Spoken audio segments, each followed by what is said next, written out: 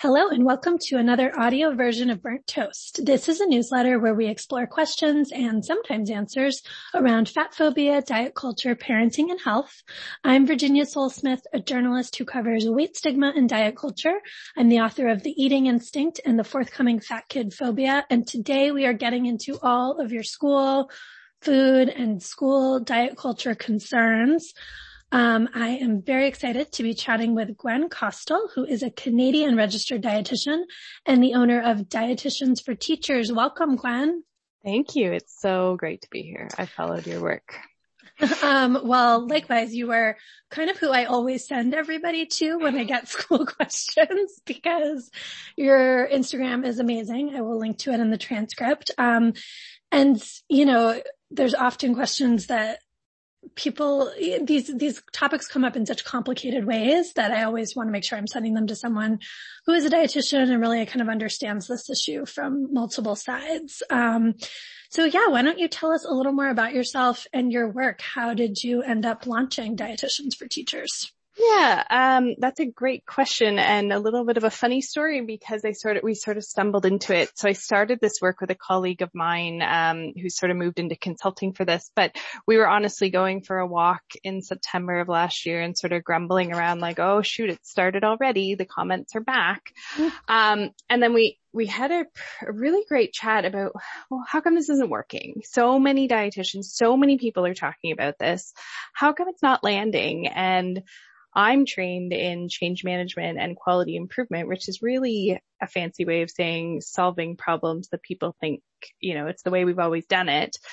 And so we started to look at the problem a little differently and we said, oh my gosh, what if we showed up for teachers instead of just chastising people and making people feel like they're always wrong? What if we showed up and started to help people unlearn this?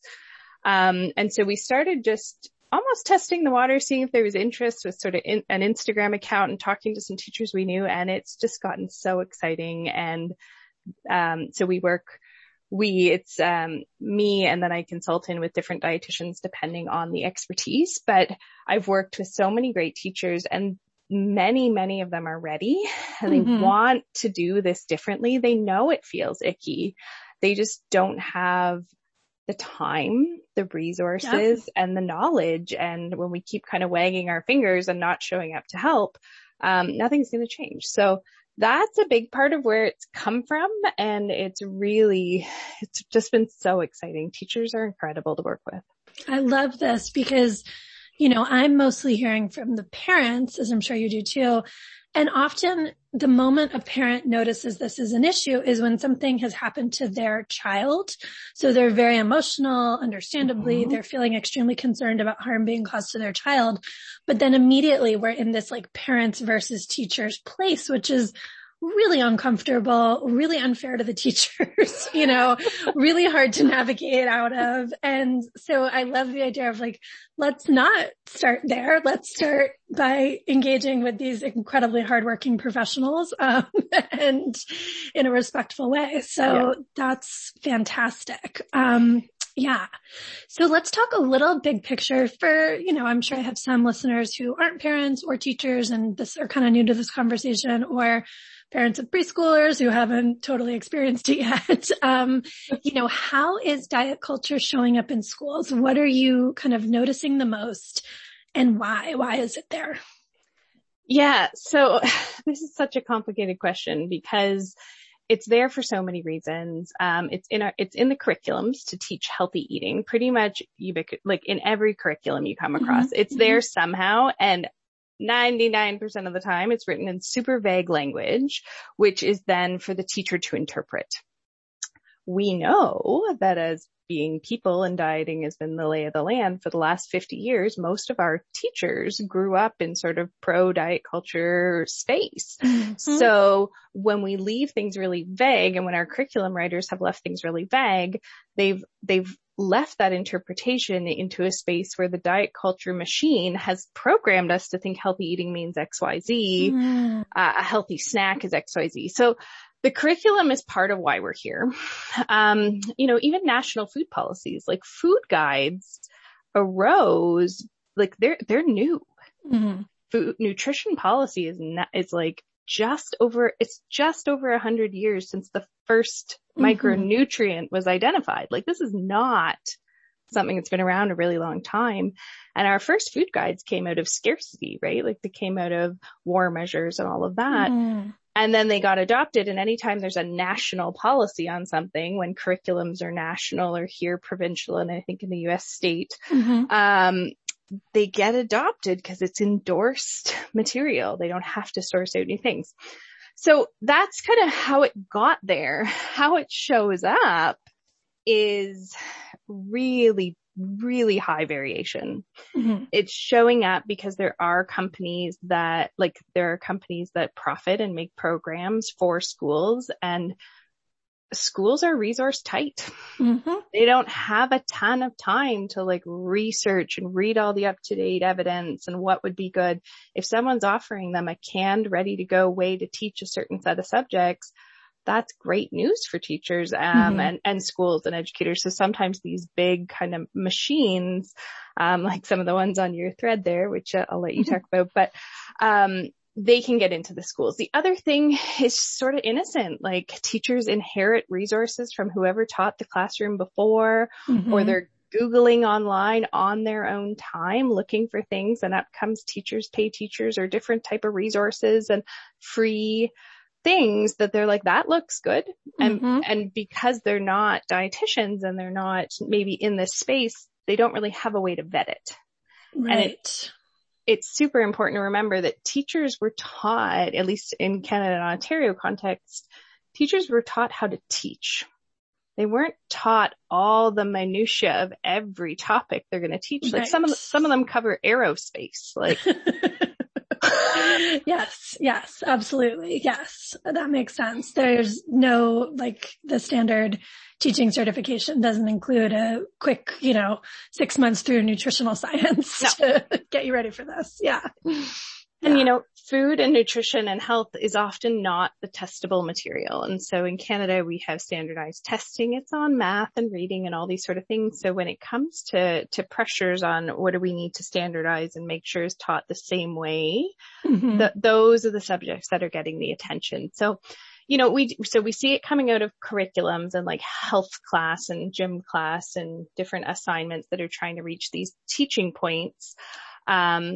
We also, though, see it in something I think your followers have commented quite a bit on, and sort of just comments or funny policy, not a policy, right.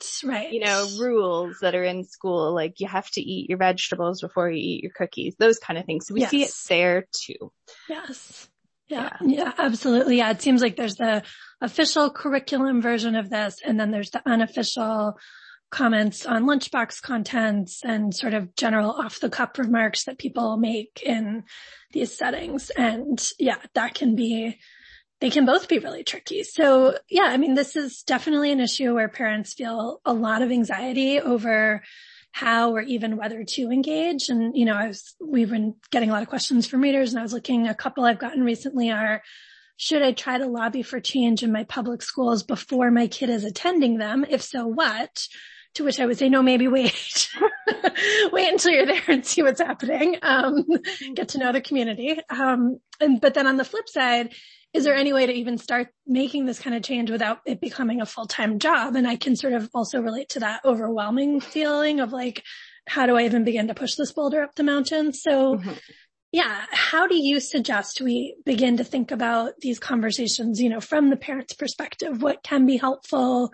How do you start to engage on this? Yeah.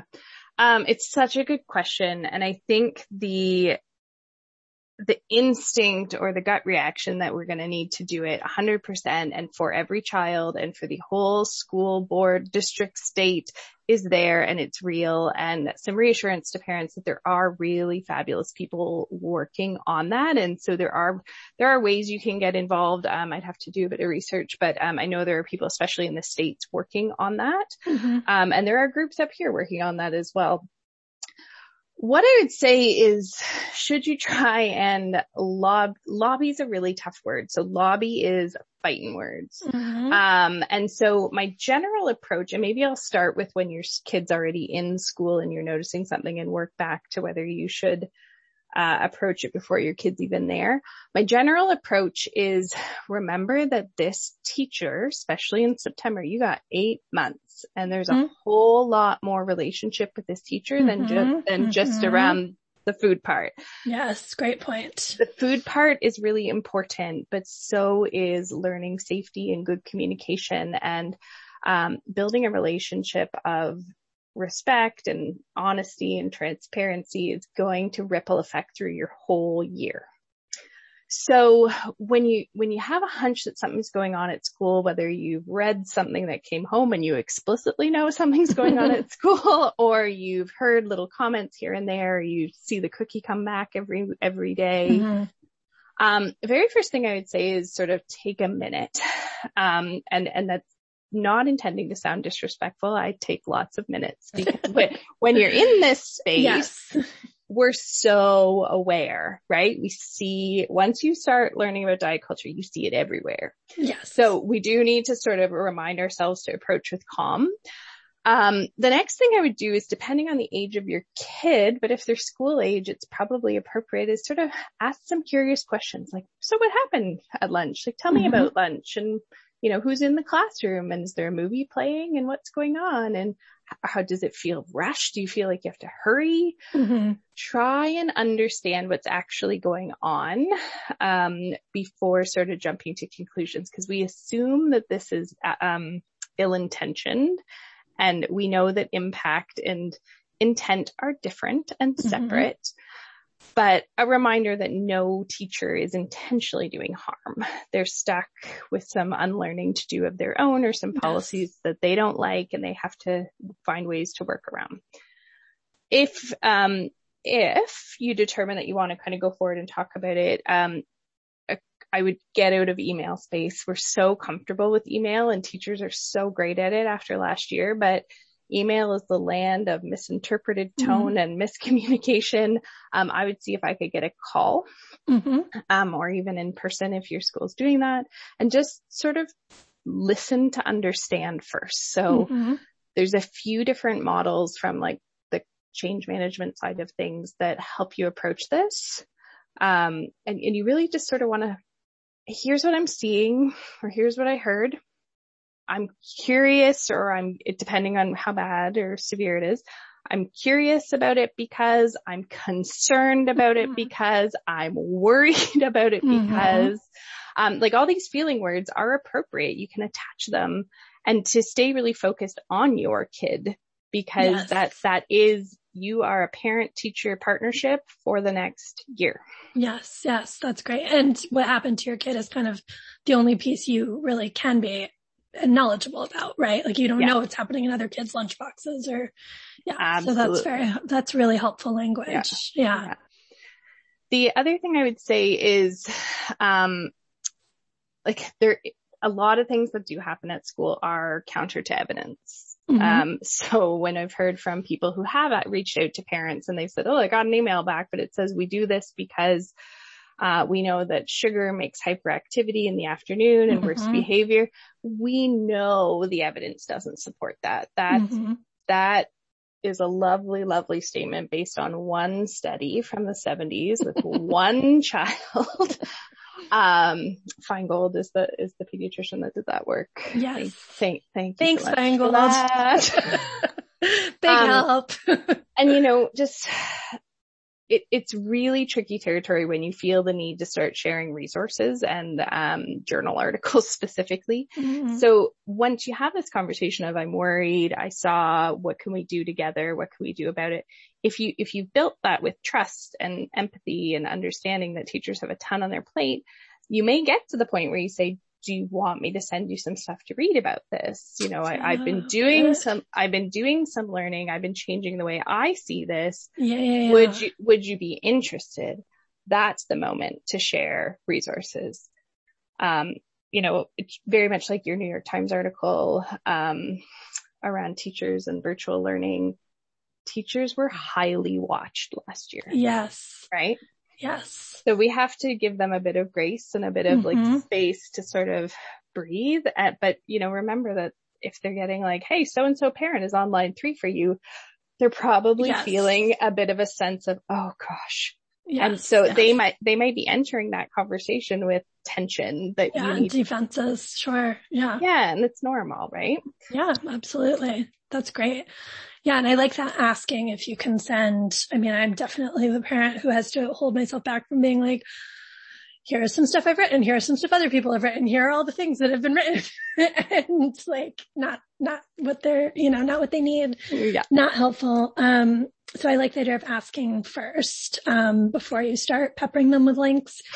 Because that's not, I mean, we've seen that in every Twitter thread ever. It doesn't, outlinking somebody never results in that other person being like, oh, okay, I get it now.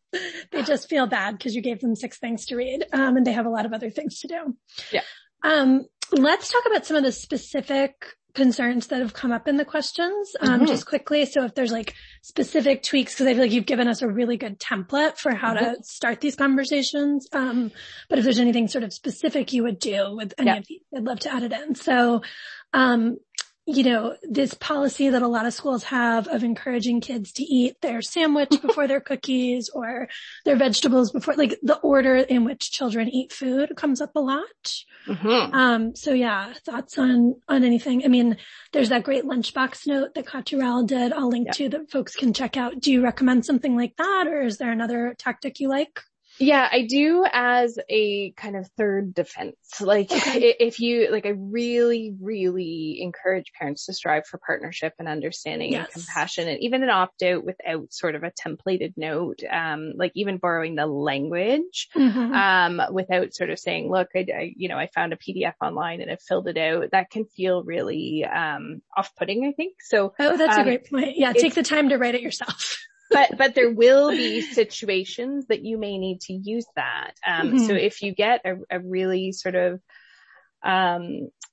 traditional might be the right word, traditional teacher, someone who's really rooted in their own body image, their own diet culture stuff, and they absolutely cannot meet you where you're at, then opt out is a really good option. And in a situation where the school's not providing the food, you're the one providing the food. Right. If you're in a packed lunch environment, that is outside of their domain. And so you can say, I respect that you have a way that you're running your classroom. That won't work for my child. We will be not participate, or I'm giving permission for, my child to not participate in that. Please let me know if we need to do anything to make that happen.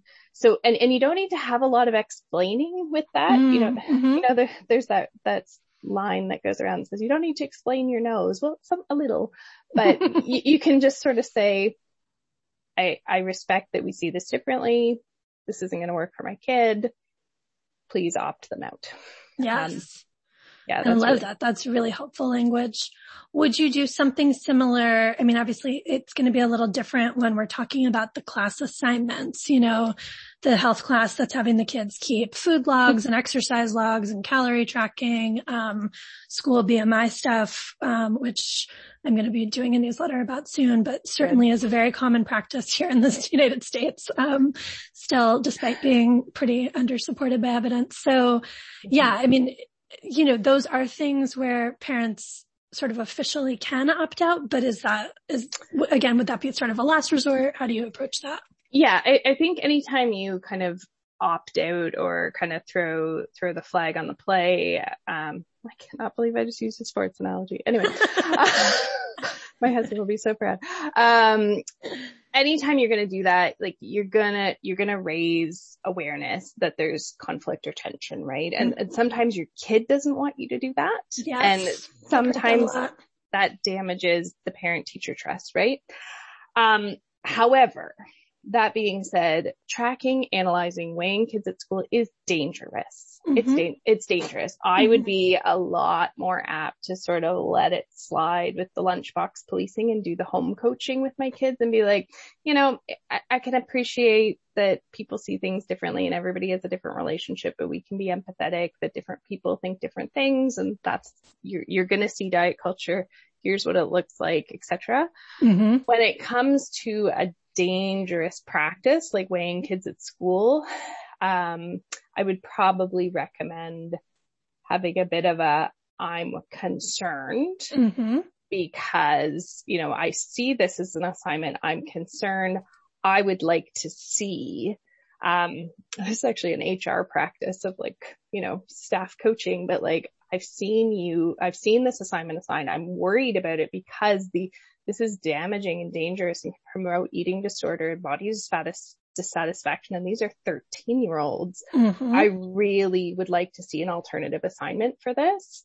Can you tell me what else is available for my child? Or can you explain to me why this is still an assignment given what's known about the danger of these assignments? So I think you can be a bit more clear and to the point with those ones. Yeah. And this is probably one that I would move up the chain a little bit more aggressively on than say some carrots before cookies. That's probably not an involve the principal conversation. I bet you can deal with it in the class. Yes. But weighing kids at school is. Yeah, absolutely. Because the school administration has signed off on that as a policy. Yeah. And that's a helpful line to think about in general. Like when it's a teacher's off the cuff comment that is displaying their own struggle or their, just where they are with this issue, that feels like a really different thing to me than this is baked in. This is the curriculum. This is what we're, the whole school has decided we're weighing kids, or the whole school has, that there's been this decision that the 7th grade keeps calorie logs. That feels like a bigger fight. And I think that's maybe helpful for us all to think about, because the off the cuff comment can feel like the big fight when it happens to your kid, and that's, understandable because it can be really upsetting to the child and all of that. But I like that distinction you're making. You also touched on what was going to be my last question, which is how do we talk to our kids about this? We're obviously not going to get all of diet culture out of the classroom. So there are going to be times where, and a reader wrote in and said, our school has a no candy, no soda rule. How do I explain this to my kids on a kid level without engaging in diet culture reasoning? And I think that is a tricky conversation. It is. And my first question is, how old is the kid? And every time I ask that, I think about healthcare and how there really is no age. You can start these conversations pretty young. You just might have to change how you talk about it, but avoiding diet culture reasoning is probably not the goal. I think what we want to be showing our kids is that this is out there, school, workplaces, co-ops, on the bus, it's around. And we want to be building up kids' critical thinking to see it, spot it, reject it, and still be, respectful, participating people in their classrooms, etc. But know that, oh, that's a bit funny. And come home and ask their parents about it if that's the safer place. So I think how I would explain that one is the same way I would explain if, grandma's on a diet and talks about it all the time. I would be having a conversation with grandma and saying, I really would prefer if you don't talk about that. We can talk about that on the side, or separately, but not in front of the kids. And then I would talk to the kids and say, this is happening, or this conversation comes up, and, different people believe different things and different people have been taught things. And we have to respect that everybody's learning things at their own pace. But in our house, in our family, in our classroom, for teachers that are further along with this, in our classroom, we believe this, because I do have teachers that are really doing awesome stuff and have safe classroom. Yes. But that may not be the case when they go to their friend's classroom or they do reading in the library. Yeah. That's a great point. Yeah. I think that's a really helpful framing, again, to help with that parental panic of feeling like we often have this feeling like we have to insulate our kids from these messages, and we just can't. So thinking instead how to help them identify them and question them, is just going to be a more useful set of skills. So this is so, so helpful, Gwen. Thank you so much for talking this all through with us. I definitely, as I said, we'll be linking to your Instagram. Tell us anything else about what you're working on, where we can follow your work. Anything else I should be throwing in the transcript links? Yeah, I would say the Instagram is where we're the most exciting. We are on Facebook also, but I'm a bit of one of those old millennials that is still figuring out all the different social media platforms. With you right there. Yeah. I think they call it geriatric millennials. Yes.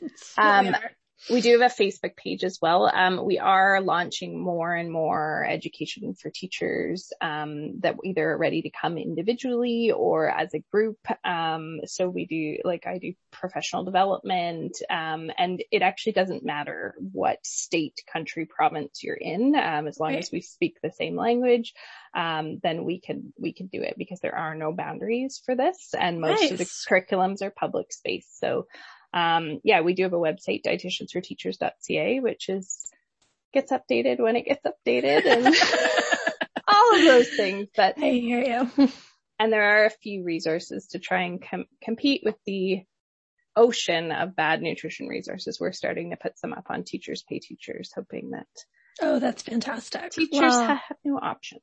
Yeah, absolutely. Well, and I'm sure there are some teachers listening to this, so I hope they will check out your work, and, this will be helpful to them and the work they're trying to do. And for parents, if you do get to the stage of sharing resources with a teacher, obviously Gwen's stuff is your first stop. So, thank you so much, Gwen. This was great. Thanks for having me. This is so fun. Thank you all so much for listening to Burnt Toast. If you like this episode and you aren't yet subscribed, please do so. If you are a subscriber, thank you so much for being here, and please consider sharing Burnt Toast on social media or forwarding it to a friend. Burnt Toast transcripts and essays are edited and formatted by Jessica McKenzie, who writes the fantastic Substack Pinch of Dirt. Our logo is by Deanna Lowe, and I'm Virginia Sewell-Smith. You can find more of my work at virginiasewellsmith.com, or come say hi on Instagram and Twitter. I'm at @V_Soulsmith. I'm barely on Facebook anymore, so don't worry about that. Thanks for listening, and talk to you soon.